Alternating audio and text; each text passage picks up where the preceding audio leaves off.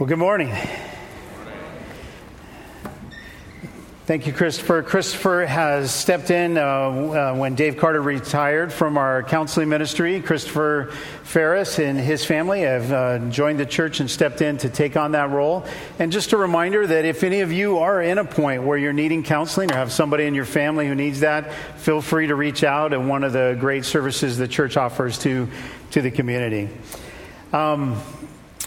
One of the things as we jump in is we've been going through John, and we're going to interrupt John, as Darren said last week, with about 4 weeks of a vision series where we just simply take a look at the vision of where the church is going.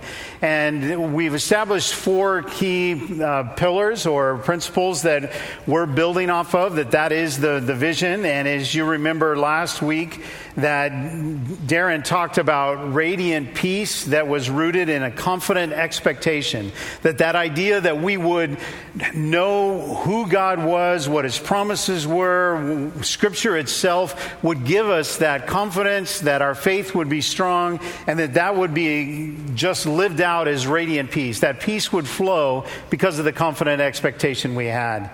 And then this week we're jumping in with the second pillar, which is just simply revolutionary kindness that is rooted in humble solidarity.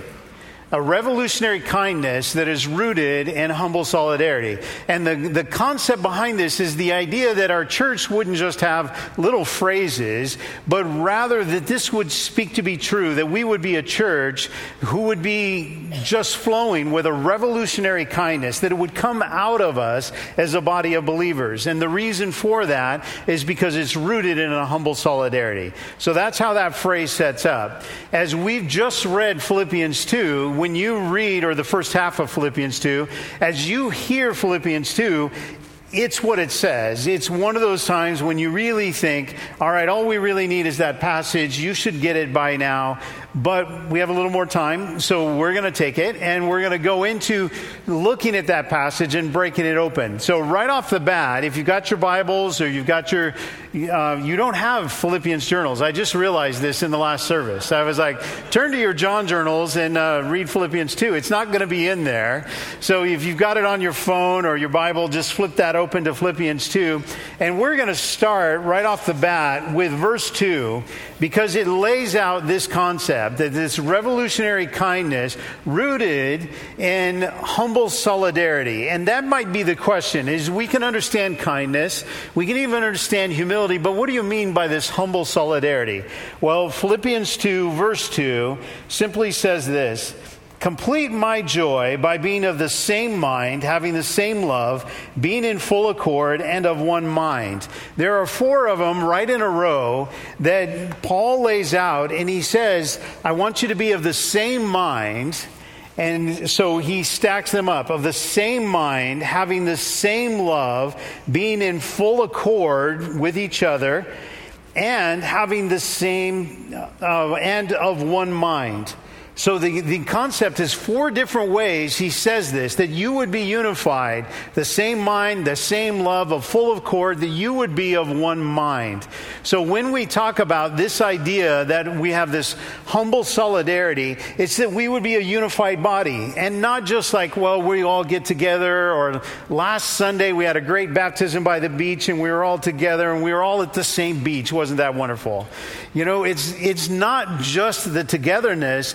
It's that there's more to it. It's this idea that the solidarity is this common theme that from that drives our revolutionary kindness. So right off the bat, he does that. And then that humble part shows up in verse 3, the very next verse.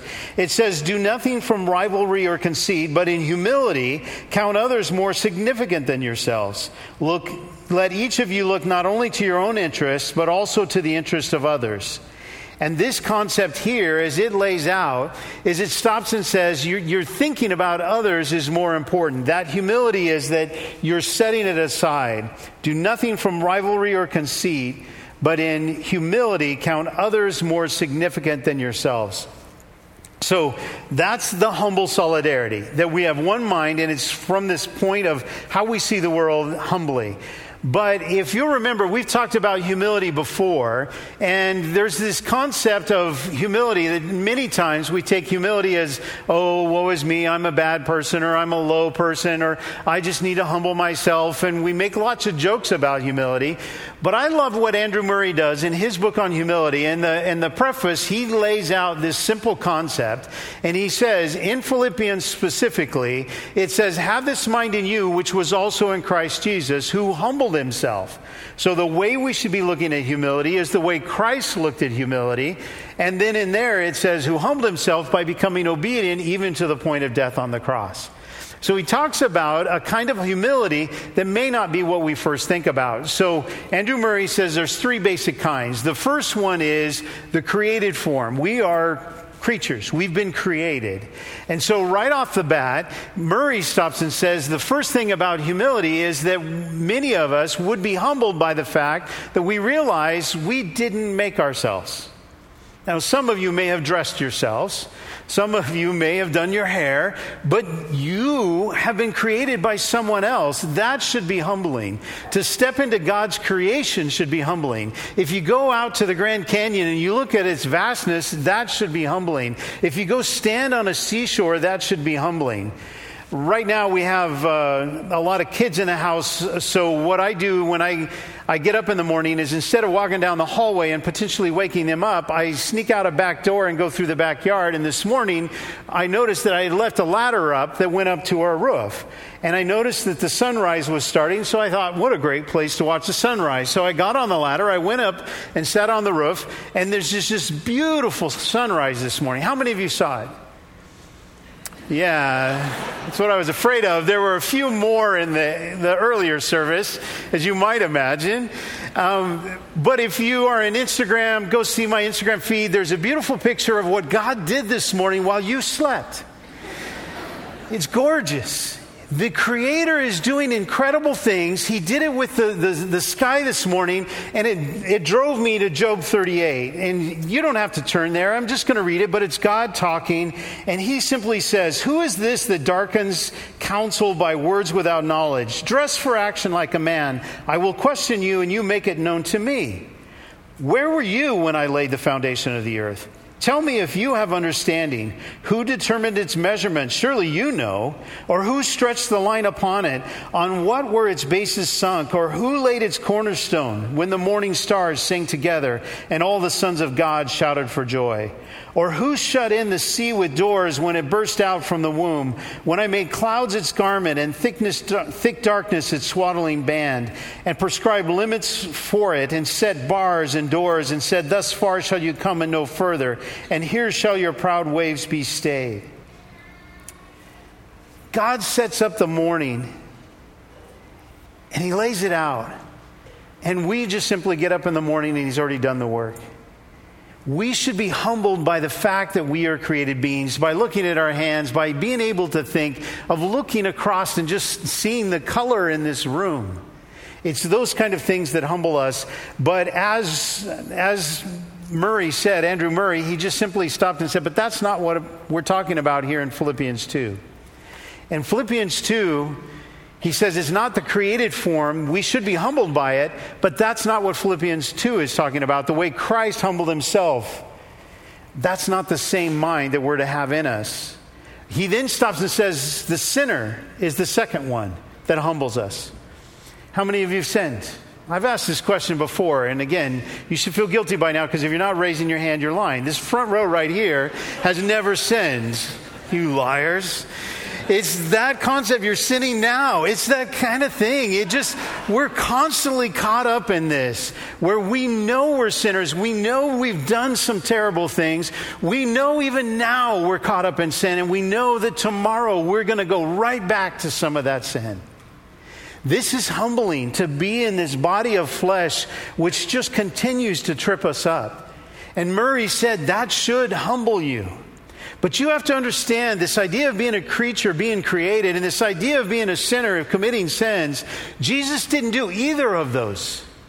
Jesus was never a created being. He is the creator. Jesus never sinned. He is the one that died for our sins. He is holy and blameless. This concept of the humility that was in Jesus is not those humilities that we feel and you should feel. But it's a third form when it stops and says, have this mind in you which was also in Christ Jesus, who humbled himself by becoming obedient even to the point of death on a cross. He humbled himself by being obedient. The last and third obedience or humility is of obedience. It's where I take my will, my desires, the thing I want to do, and I don't do them. I humble myself. I put myself down and instead obey the Father. Obey what God is calling us to do. And this is where we start when we talk about this humble solidarity, that we as a body of believers come together and say, yes, that's me too. I'm humbled by the fact that I'm created. I'm humbled by the fact that I'm sinful. But I also want to choose to humble myself and be obedient to the Father. And by that, by taking on his mind, we then step into this idea of revolutionary kindness. And this is what this pillar is about. Revolutionary kindness rooted in humble solidarity. That as we stand from this, it grows out of that. Kindness itself is having a bit of a moment right now with our society. Have you noticed? There's so much incivility. There's so much just hatred. There's so much bickering. People fight for this point of view or that point of view. And you can turn on the TV and just see the incivility. It's happening on our streets. It's happening in public. It's happening in the public sphere. It's happening in politics. It just goes everywhere. So the concept is people say, we need a little kindness. And so we start talking about this idea of random acts of kindness. That we would just go out and do random acts of kindness to kind of counteract the incivility that's going on in our world. But this is not the kind of kindness that is revolutionary. This is a simple, light form of kindness. God's kindness is not random. It is on purpose. Need you to understand that. God is not randomly being kind. This concept of random acts of kindness, you should do that. It should flow from you. But that is not what we're talking about when we talk about revolutionary kindness that is rooted in humble solidarity. God is not random. He's very purposeful. He has done this from the foundations of the beginning of the world, from the foundations of the earth. He has planned this. If you got your Bibles, just go forward one book to Ephesians. And in Ephesians 1, we'll jump in at verse 3. It says this, "Blessed be the God and Father of our Lord Jesus Christ, who has blessed us in Christ with every spiritual blessing in the heavenly places." That is kindness. And it's revolutionary kindness in the fact that the God of the universe stops and sends his Son down to die for us so that we could have a relationship with him even though we are in sin. He does this incredible act of kindness, not randomly, but now look at verse 4. "Even as he chose us in him before the foundation of the world, that we should be holy and blameless before him. In love, he predestined us for adoption through Jesus Christ, according to the purpose of his will, to the praise of his glorious grace, with which he has blessed us in the Beloved. In him we have redemption through his blood, the forgiveness of our trespasses, according to the riches of his grace, which he lavished upon us in all wisdom and insight, making known to us the mystery of his will, according to his purpose, which he set forth in Christ as a plan for the fullness of time, to unite all things in him, things in heaven and things on earth." God does not take part in random acts of kindness. God does it on purpose. And so this is the first point of 3 that we're just going to build around this idea of revolutionary kindness. The first one is it's on purpose. It's purposeful. And just so if you're writing them out, you can get all 3. It's purposeful, it's transformative, and it's subversive. This revolutionary kindness is purposeful. It's something you think about ahead of time. You plan ahead of time. God did this incredible act of revolutionary kindness before the foundations of the earth. He did it on purpose. He thought of you. He was thinking of you. He knew where you would be. He knew what you would be going through. And he sent his Son to die for you before you were ever even created. That's awesome. It's purposeful. Now, this idea of being purposeful, I remember when I was working with Union Gospel Mission up in Seattle, we would supply a ton of food for food banks. We would go out and procure food from different manufacturers, anything that was donated. We had they still have huge warehouses that would supply food banks all around the county. But along the way, as we were thinking about being purposeful, we realized we were missing something, that one of the things that was key to us was a heavy part of a relationship, that we understood that in order to love people well and to walk with them in their difficult journeys, that we needed to be in relationship with them and not so transactional as just simply handing them goods. And yet we realized by providing food to the food banks that on a Saturday morning somebody would come up to the food bank, take their box of groceries and walk away. There was very little relational interaction going on. Now, if you give food to food banks, keep doing that. I don't want to dog on food banks. I just want to show you something that happened to us when we started to get involved of thinking about doing something on purpose. By thinking about doing it on purpose, and we chose to be more relational about how we gave out the food, we said churches are relational. They kind of stick together. They're more thinking about other people and their needs. And so we decided, instead of giving the food to the food banks, what if we gave it to churches and asked the churches to distribute it to their communities, to their neighborhoods, and that they would open little food pantries and be there and be more relational. So we started doing that. And sure enough, right off the bat, in one particular church, this grandma comes in. She was a grandma raising the kids in her family. Her own kids were, unfortunately, one was in prison and one was dead, but they had kids, and so she was raising the kids. And as she was raising the kids, she had a limited income. She needed help. So she showed up at the church to get this box of food. And she walks up to the counter to get the box of food. And a guy that was with the church sees her come up. And as he sees her come up, he looks at her and he says, "You know what? I can carry, this is a big box. Why don't you have me carry this to your trunk, and I'll set it in the trunk for you." And she says, "Young man, I wish you could. That would be great if you could carry that. But the problem is, my trunk is back at my house. My car is broken down sitting in the driveway. I took the bus. If you'd like to ride on the bus with me, you could take it and put it in the trunk." And he's like, "Well, no, I don't necessarily want to do that." But as he's looking at the situation, he says, "Your car is broken down. You had to take the bus. You're going to drive across the city or ride across the city in a bus with this box of groceries." He said, "Why don't I give you a ride? Let me put it in my trunk and I'll drive you home." She looked at him and said, "Okay." And so they got in the car. They drove to her house. And when he pulled into the driveway, there was a car broken down. And the tires by this time were flat because it had been sitting for a couple of years. And he noticed the car, flat tires, all dirty, dust all over it, spider webs tying it down to the driveway. And there on the lawn was a lawn that hadn't been mowed in months and months and months. And there's the house that had been spray painted and graffitied on. There were windows broken. And he went and he took the box inside and set it on the kitchen counter. And he saw the condition of the house and a carpet that was terribly dirty. And as soon as he dropped off the groceries, he got back in his car. He pulled out his phone. And he called the guys in his men's Bible study. And he says, "Guys, we've got a job to do."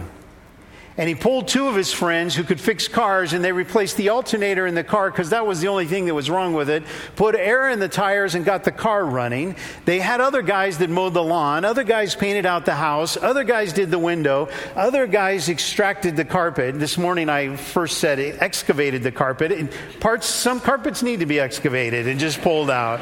Hers wasn't that bad. But they went in and they just simply said, "This is us. This is something we can do," because in their humble solidarity, the kindness flowed out. This wasn't random. This was purposeful. This was them saying, "This woman needs help. These are the things we can do, and we are going to jump in and pull in together to do that." Revolutionary kindness is something that comes out of us and pours out of us into the community, but it's not random where it's like, "Oh, I'm going to go do that. I'm going to put quarters in a meter." Those are nice things. Do nice things. But that's not what we're talking about when we talk about vision for this church to be able to impact our community. It needs to be a revolutionary kindness that is rooted in humble solidarity, and it pours out into our community in different ways, and it is purposeful.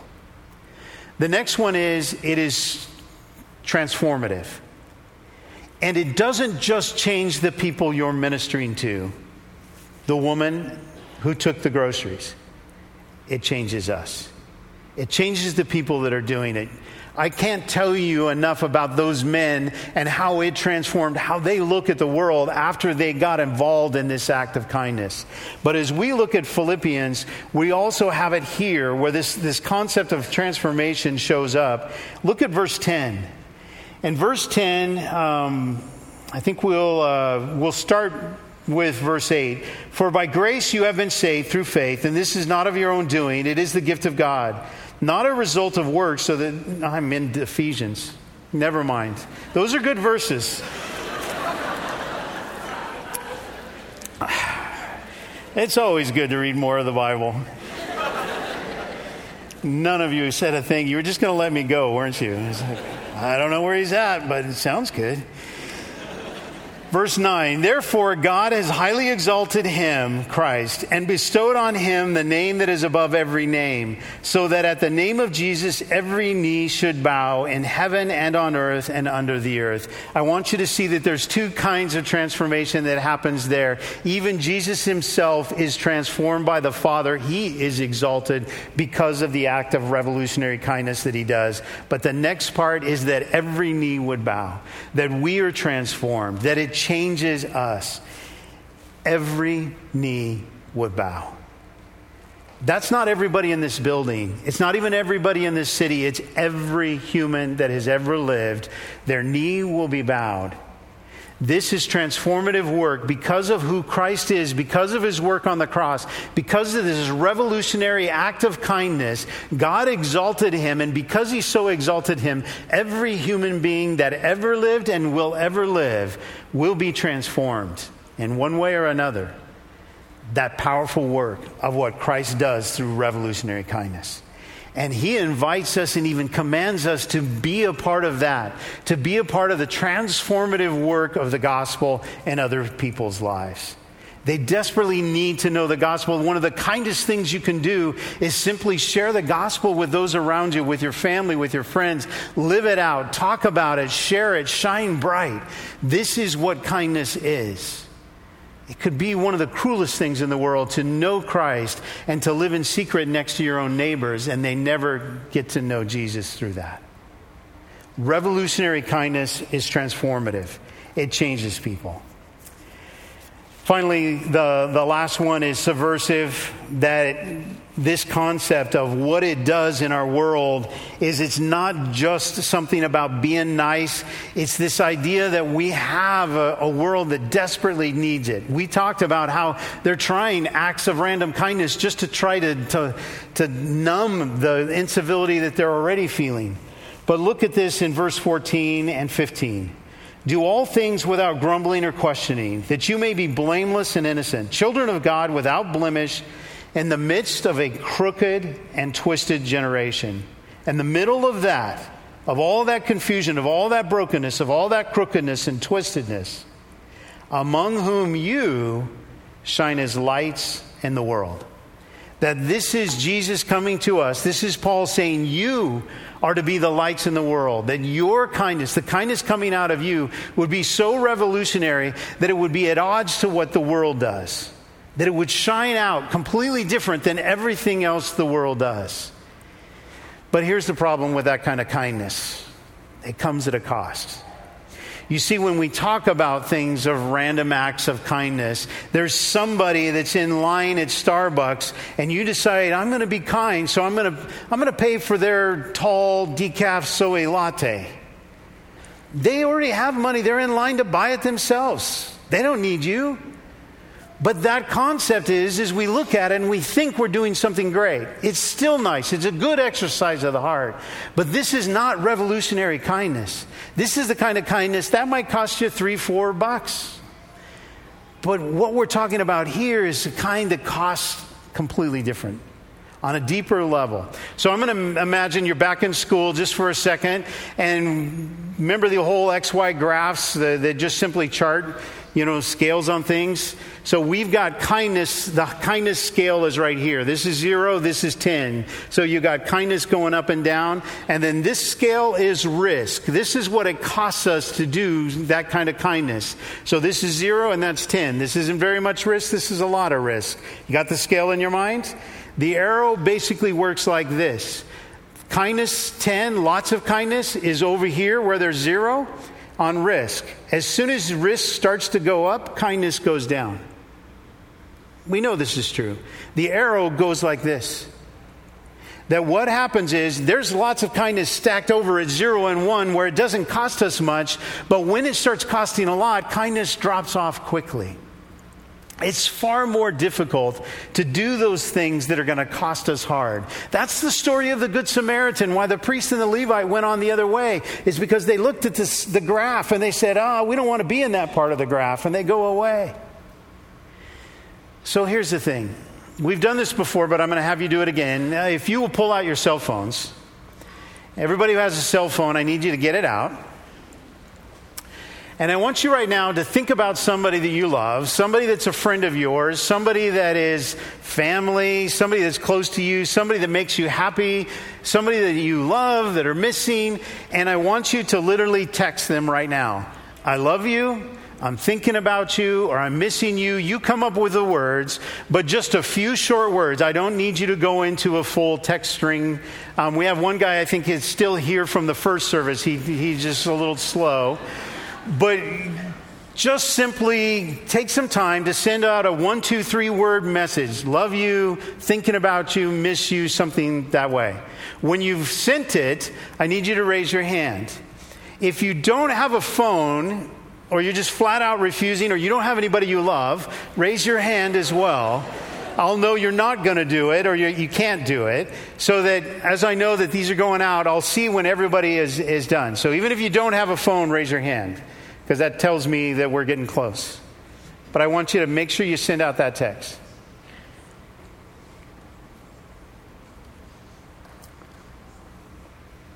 Remember, just a few words. Some of you are sending a book. No pictures, just a few words. No memes. All right. I think we got enough. If you're still doing it, finish it up. But here's the point. That didn't cost you much. Some of you may still be paying for text. I'm sorry. That's the cost. You're still high on the scale, right? But now I want you to do this. Now I want you to think about somebody who you're having a hard time with. Somebody you're in a disagreement with, somebody that you're ticked at or ticked at you, somebody who has wronged you, somebody who has hurt you, somebody maybe you haven't even talked to in years. And now I want you to pull out the phone and I need you to text them almost those identical words. Whatever you said to the first person, I need you to say it to the second person. Is that a little harder? Is it a little more difficult? Do the words need to change a touch? Are we suddenly sliding down this scale of cost? And because it's going to cost a little bit, it's going to be harder, that it's going to be more difficult to be kind in that regard, then we don't do it. Kindness decreases as the risk or cost increases. Revolutionary kindness comes from Philippians when it says this: do nothing from rivalry or conceit, but in humility count others more significant, more important than yourself. Let each of you look not only to your own interests, but also to the interests of others. Have this mind in yourself, which is yours in Christ Jesus.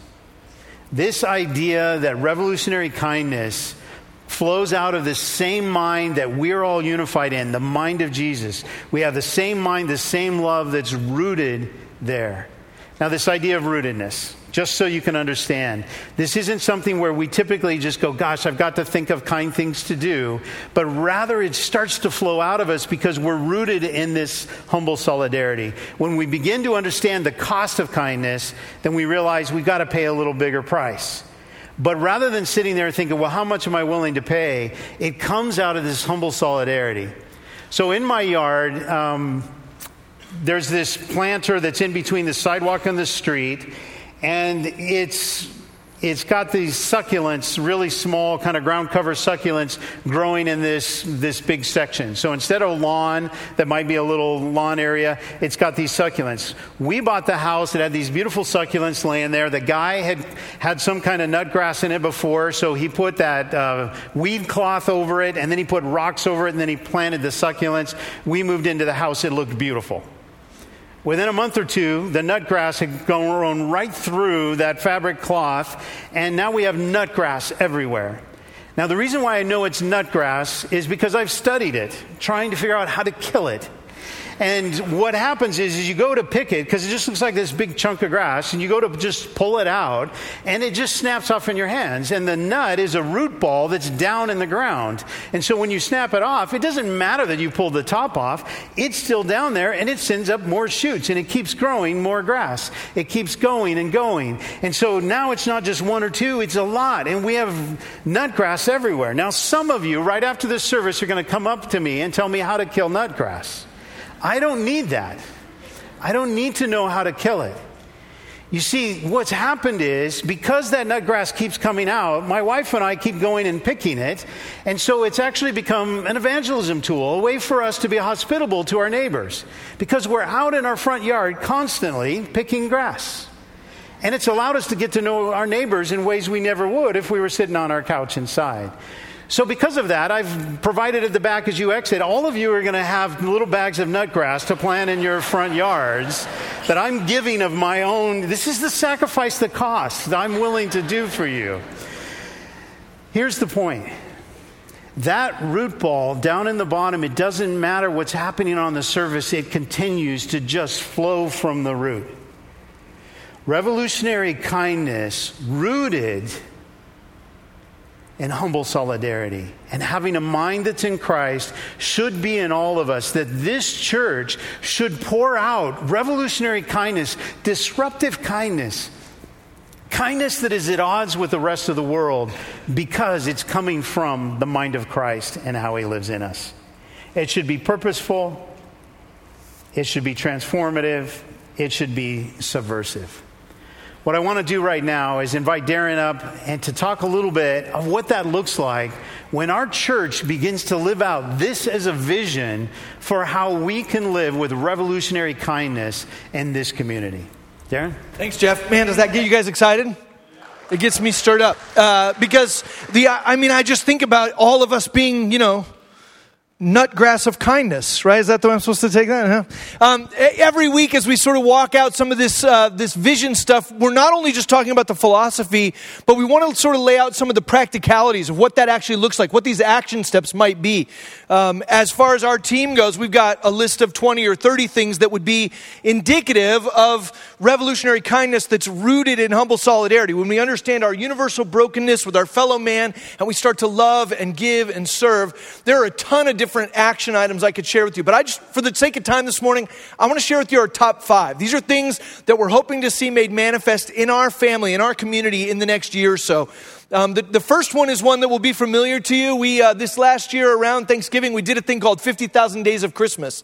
And it was a little bit of a dream. We didn't know whether it would work or not, but the idea of 50,000 Days of Christmas was, we said, what if we could raise $50,000 with the sole purpose of just trying to give it away to our neighbors, right? And you remember we did a little 12 Days of Christmas jingle that was like 12 pairs of shoes, 11 laptops for single moms, 10 after school daycare, there's like all this stuff. And we were hoping, man, if we could raise $50,000, we would just give that away in service of our neighbors in the community. We ended up raising over $100,000 and are still in the process of giving some of that away as needs come up. Each of those needs was submitted by us, and we just kind of kept handing it out. Well, our hope is, because that's such a good picture of what revolutionary kindness looks like, that we're just looking for needs and then going and finding ways to bless people financially and through gifts and whatever. We're going to do that again. So as Thanksgiving rolls around and we come back to our Thanksgiving offering, rather than trying to raise money for a building project or whatever that would be internal, once again, we're going to try and rally around this idea of just blessing our city and blessing our neighbors. So that's coming up. The second thing we're sort of loosely referring to as the Loneliness Project. Now, one of the things we've seen kind of around the world, is a renewed effort to pay attention to people who are isolated and who are lonely. Most notably, I've seen some great data and some videos from the UK about the ways in which they're working to influence the loneliness that's happening among the elderly. They're finding there are tons of retired folks or widowed folks who are living by themselves, and they have almost no human interaction. And so the government actually in England has started these initiatives just to connect older people with younger people. So they got somebody in their house to help make sure they have everything they need, to make sure they've got some companionship and some conversation. Well, we as followers of Jesus recognize that loneliness isn't necessarily relegated just to those who are elderly or widowed, that there are people right here in our neighborhood that are lonely on a regular basis, including the elderly, but we also see people who are divorced. We see people in the midst of sickness and illness. We see people who are grieving. We see people in our community who are recently transferred to the city and don't know anybody, so strangers to the community. We see immigrants who are on the outside. Maybe they don't speak English as a first language, and so they've had a hard time kind of connecting. We see people in the LGBTQ community who are absolutely feeling ostracized from the rest of the neighborhood.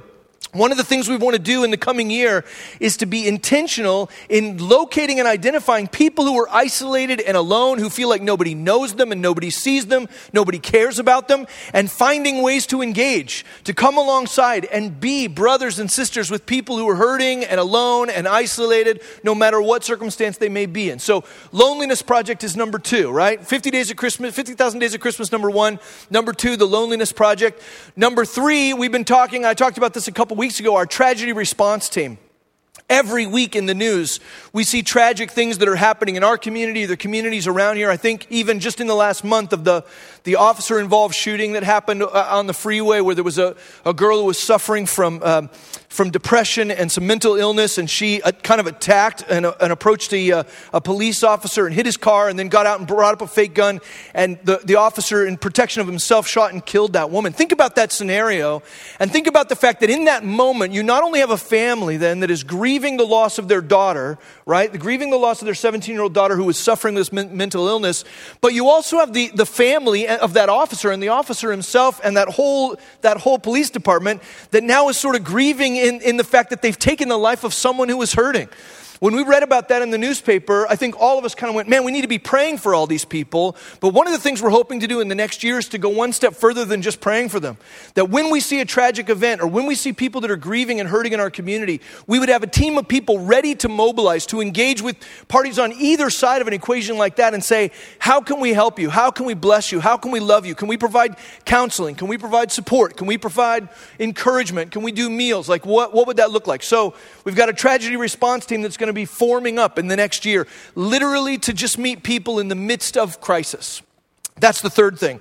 The fourth thing we're calling Everyone Known. And I know that's kind of generic, but the idea there is that in a big church like this, sometimes people get lost in the shuffle. In fact, there are some people who choose a church like this because they want to disappear. They want to be wallflowers and kind of just not be known by anybody. But that's not what family is. That's not what it means to be the body of Christ. We believe that each person was created uniquely and with a purpose. And as such, it's important that we are involved in each other's lives. So one of the things we're aiming at over the next year as an expression of this revolutionary kindness is that no one would be able to participate in fellowship in this body without being known by other people. And some of the way that happens is through small groups, it happens through life groups, it happens through our community groups, it happens through adult fellowships. It can happen through all kinds of ways, volunteering and getting plugged in to serve on various teams, taking international trips. But we want to be very intentional to make sure nobody gets lost in the shuffle and that everybody has other people that know them and care about them and hear their stories. One of the key ways we're sort of engaging in that is through mentorship. And maybe in the last week or so, you've heard Kelsey talk about our renewed efforts toward mentorship. I would like mentorship to be just part of our DNA. If you're a part of this church, in a couple of years, I'd love to be at a place where it's sort of like kind of a known deal that, if you're a part of the family here, you're mentoring somebody or you're being mentored. If you're interested in kind of being in that second wave of mentorships, we got a mentorship equipping meeting that's happening next Sunday between 4 and 5 in the family room, which is right over here. We want every person in our church to be engaged in a one-on-one mentorship relationship in one way or another. So start thinking about where you could fit that into your schedule or how it could work. We got some flexibility, but we want everyone to be known. That's the fourth, right? 50,000 Days of Christmas, the Loneliness Project, Tragedy Response Team, Everyone Known. And then the fifth is a thing we're loosely calling apartment adoption. It doesn't have a cool ring to it yet, but Over the last 2 years in my personal prayer time, every time I'm praying and seeking God's direction for our church, God continues to put this one word in my mind, apartments, right? It's kind of a weird word, but it keeps coming up. And I recognize that in our city and the cities around here, there are all kinds of apartment buildings, and there's condo complexes and whatever, with tons of people in them. And yet we don't actually have much of a strategy for figuring out how to love the people in those apartments.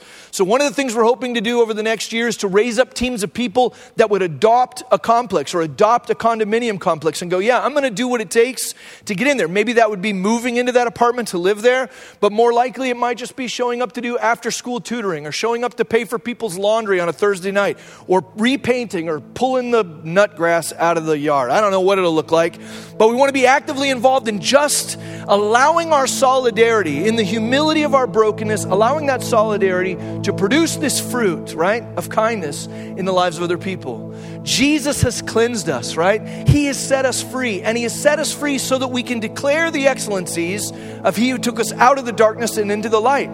That we would be able to look at people who are still in the darkness and say, man, there is no reason why you should stay in the darkness a minute longer. We're going to finish our service this morning by celebrating this Jesus who has redeemed us, who has called us his own, who has called us his people, and who stirs in us this kindness that both revolutionizes the lives of our neighbors, but revolutionizes us in the process as well. I invite you to stand to your feet and let's sing the praise of this Jesus.